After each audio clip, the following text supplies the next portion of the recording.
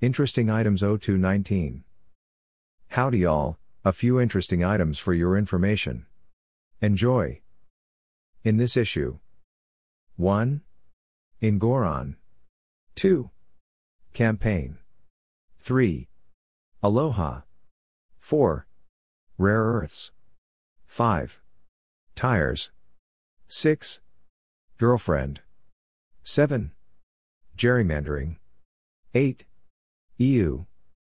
1. Ingoron.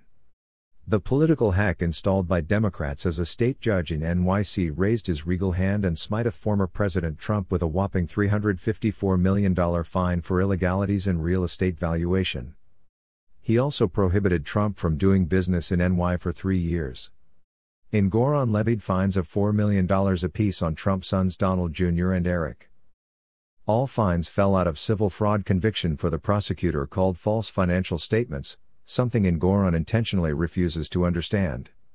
Note that Ingoron found Trump guilty months ago without benefit of a trial, issuing a summary judgment in favor of the state, or talking to any witnesses other than NY Attorney General Letitia James, who was elected on a promise to get Trump. This phase of the trial was to determine damages. James requested $370 million, so I suppose $15 million less was a small victory. The heart of charges was a dispute over what Trump claimed his property was worth. James' position is that Trump committed fraud by intentionally overvaluing the worth of his property, something every single person nationwide has done or tried to do when selling anything. In the NY real estate world, and in the greater world of commercial real estate, banks and other lending institutions do their due diligence and issue loans based on their valuation rather than whatever the seller is claiming. The banks involved with Trump were all happy with the loans, considered the process normal, and were pleased when Trump paid off the loans early and in full. Trump got convicted for a victimless crime. While Trump is expected to appeal, he will likely need to put the balance of the fine into escrow during appeal. Note that interest penalties will also accrue during the time of appeal. The intent here appears to be an attempt to tie up all his liquidity for the balance of his presidential campaign. It would be ironic if he comes up with liquid cash for escrow via another loan. And there are probably banks that would issue that loan to Trump given his history. The simple wrongness of this is difficult to overstate, as the justice system is systematically being perverted in multiple states and in federal court to target a single citizen. I am reminded of the scene from A Man for All Seasons, when Sir Thomas More defends the law also applying to the devil. In their Ahab-esque pursuit of all things Trump, Democrats are busily destroying the rule of law, happily so, completely oblivious to round 2, and there will be a round 2. Over the weekend, a Wall Street Journal editorial blasting the ruling and fine triggered a whopping 4,000 plus comments overnight. They broke 75 to 80% in favor of the fine.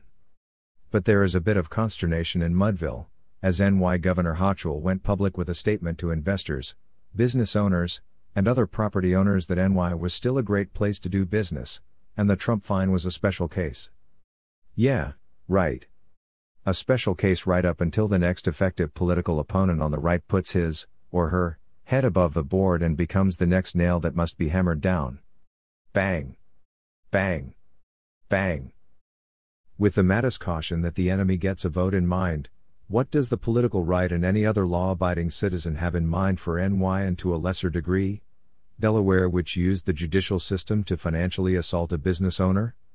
Nothing organized as yet, though the marketplace is starting to act. In Delaware's case, a fully owned and operated subsidiary of the Biden crime family, businesses are no longer incorporating in the state, moving to more business-friendly locales. We've seen none of this as yet in NY, though Hochul doesn't make her public comments unless she and her people have gotten phone calls. A few truckers are discussing rejecting loads to NY. I would caution against doing this, as once they self-identify, they will be targeted for economic destruction for daring to do what the leftists have managed to turn into a cottage industry. The key to all of this ends up being the appellate NY judiciary, the appeals courts and the NY Supreme Court. All are Democrats. All are intensely partisan. All hate Trump to varying degrees. We will see if they are smart enough to throw out both this and the Carroll Defamation Award and save the economy of their state. From here, my guess is that the possibility of that happening is less than 50 to 50%. 2. Campaign. Several campaign-related bits of news this week follow. First is the different treatment of Secret Service security protection for presidential candidates. On one hand, Mayorkas and his henchmen denied RFK Jr.'s request for Secret Service protection on several occasions. Senator Ted Cruz took them to task for the denial after the RFK campaign issued a 67-page analysis detailing personal threats to the candidate. As of this writing, it is my understanding that Mayorkas personally rejected previous requests. On the other hand, a bipartisan congressional advisory panel requested Secret Service protection for Republican presidential candidate Nikki Haley and sent the request to Mayorkas for final action. Should he approve it, he demonstrates the double standard running rampant in the dementia Hitler regime. Should he deny it, RFK Jr. is in much larger danger than Haley, as the leftist crazies have been loosed on him. In an attempt to save his crashing support among young voters, the dementia Hitler re-election campaign decided to join TikTok, the CCP propaganda tool that is not publicly available within China. Note that this is the same dementia Hitler who has banned TikTok on government devices. Final campaign story has Janet Yellen's Treasury asking banks to surveil their customers for transactions with the words MAGA, Trump and Kamala, among others. This surveillance was originally done around Jan 6 dates to flag targets for the FBI. Today it is apparently being used to flag targets for debanking and future politically based harassment. If dementia Hitler is so popular, why do they need to intimidate Americans who don't support them? Imagine what Saddam could have done with this sort of institutional surveillance structure. 3. Aloha. The word aloha in Hawaii is used as both a greeting and a goodbye. The Hawaiian Supreme Court found a third use, as a vehicle, an excuse used to strip Hawaiians of their Second Amendment rights. The unanimous opinion found that so-called spirit of aloha, enshrined in the state constitution, overrides both the U.S. Constitution and the recent SCOTUS-Bruen opinion. The Hawaiian Supreme specifically went after Bruen, accusing it of snubbing federalism. It is always cute when the left demands or rejects federalism based little more than on whatever it is they want to do to their citizens at the time. Appealing this outrage ought to be festive. 4. Rare earths. Good news, at least for a little while, out of Wyoming, with the discovery of a massive, rare earth find SW of Wheatland. The exploratory company controls 367 mining claims on some 25 square kilometers of land. Most exploratory drilling for mineral finds tend to find less minerals the farther out they explore. This one is working the other way, finding more minerals the more holes they drill. This already moved the estimate of recoverable minerals from 1.2 million metric tons to 2.34 billion metric tons. Worldwide rare earth mineral demand today is around 60,000 metric tons/year. In normal times, this would be great news. Sadly, not so much with a Democrat regime in charge. Anyone else remember the Grand Staircase, Escalante National Monument created by Bill Clinton? That national monument locked up a mineral find in Utah and was apparently done at the behest of then Clinton friends, Indonesian businessman James Riyadi. Another example would be the Pebble Mine here in Alaska, a green cause celeb for decades, that took the EPA to finally kill, at least for a while. Pebble is a rare earths mine in addition to copper and gold. Pebble is also on state land, not unlike the new find in Wyoming. Don't be surprised if an orchestrated effort isn't made to lock this find up in another national monument sometime in the not-so-distant future. 5. Tires. One of the long-range green goals is the eventual elimination of all private vehicles. The technique is to make them as expensive as humanly possible while doing everything humanly possible to block any and all affordable replacements. Last week's example of this is legislation proposed in Washington state that attempts to outlaw the most popular auto tires. The technique is to mandate low rolling resistance tires on all passenger vehicles. Violations will be enforced by a $10,000 fine for each occurrence. The legislation was snuck into another bill without benefit of going through the normal legislative process where people actually have to read what they vote on. 6.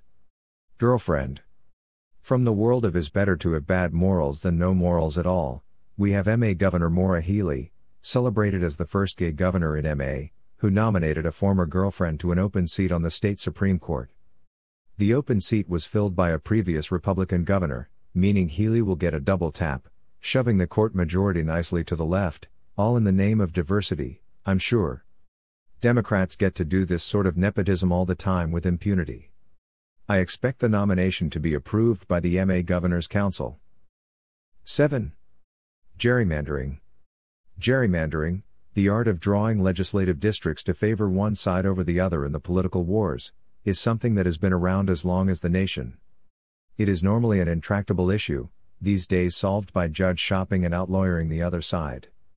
Perhaps there is another approach, at least theoretically. This approach comes out of the old kid's problem of equally dividing a piece of pie or cake. If one person gets to cut the pie, cake, there are endless arguments about which one is larger. Odo, if the agreement is for one person to cut it, while the other gets to select which piece they want, the squabbles tend to be minimized. The technique is essentially self-enforcing. Is there a way to do this with gerrymandering? There might be. The game in gerrymandering is played by cracking, splitting a party's votes among several districts to dilute its power, and packing, concentrating a party's voters in a single district so as to minimize its influence elsewhere. What if we apply the pie, cake cutting technique and allow one party to define a map of equal population contiguous districts and the other party to then combine pairs of contiguous districts to create the final map? As I said earlier, this has never been done in the real world, but would seem to be a theoretical solution, or something to at least look into. 8. EU. Electronic warfare, EU, comes to home security, with the use of Wi-Fi jamming to disable cameras in 9MN burglaries. This technique has been suspected for several years. Its expansion to MN, which is not known as a high-tech state, is an indication that the jamming tools are getting cheaper and easier to acquire. Most surveillance systems today are wireless, which requires some sort of Wi-Fi, either central in the home, or local in the devices that wirelessly interconnect among one another. There are detectors that can be downloaded into smartphones that allow you to scan for Wi-Fi signals. And if you can see them, you can hack or jam them. The EU world is growing and changing just as fast as any other computer-enabled business. If it hasn't arrived in your locale yet, it is on the way and will be there sooner rather than later. More later. AG. Throughout history, poverty is the normal condition of man. Advances which permit this norm to be exceeded, here and there, now and then, are the work of an extremely small minority, frequently despised, often condemned, and almost always opposed by all right-thinking people.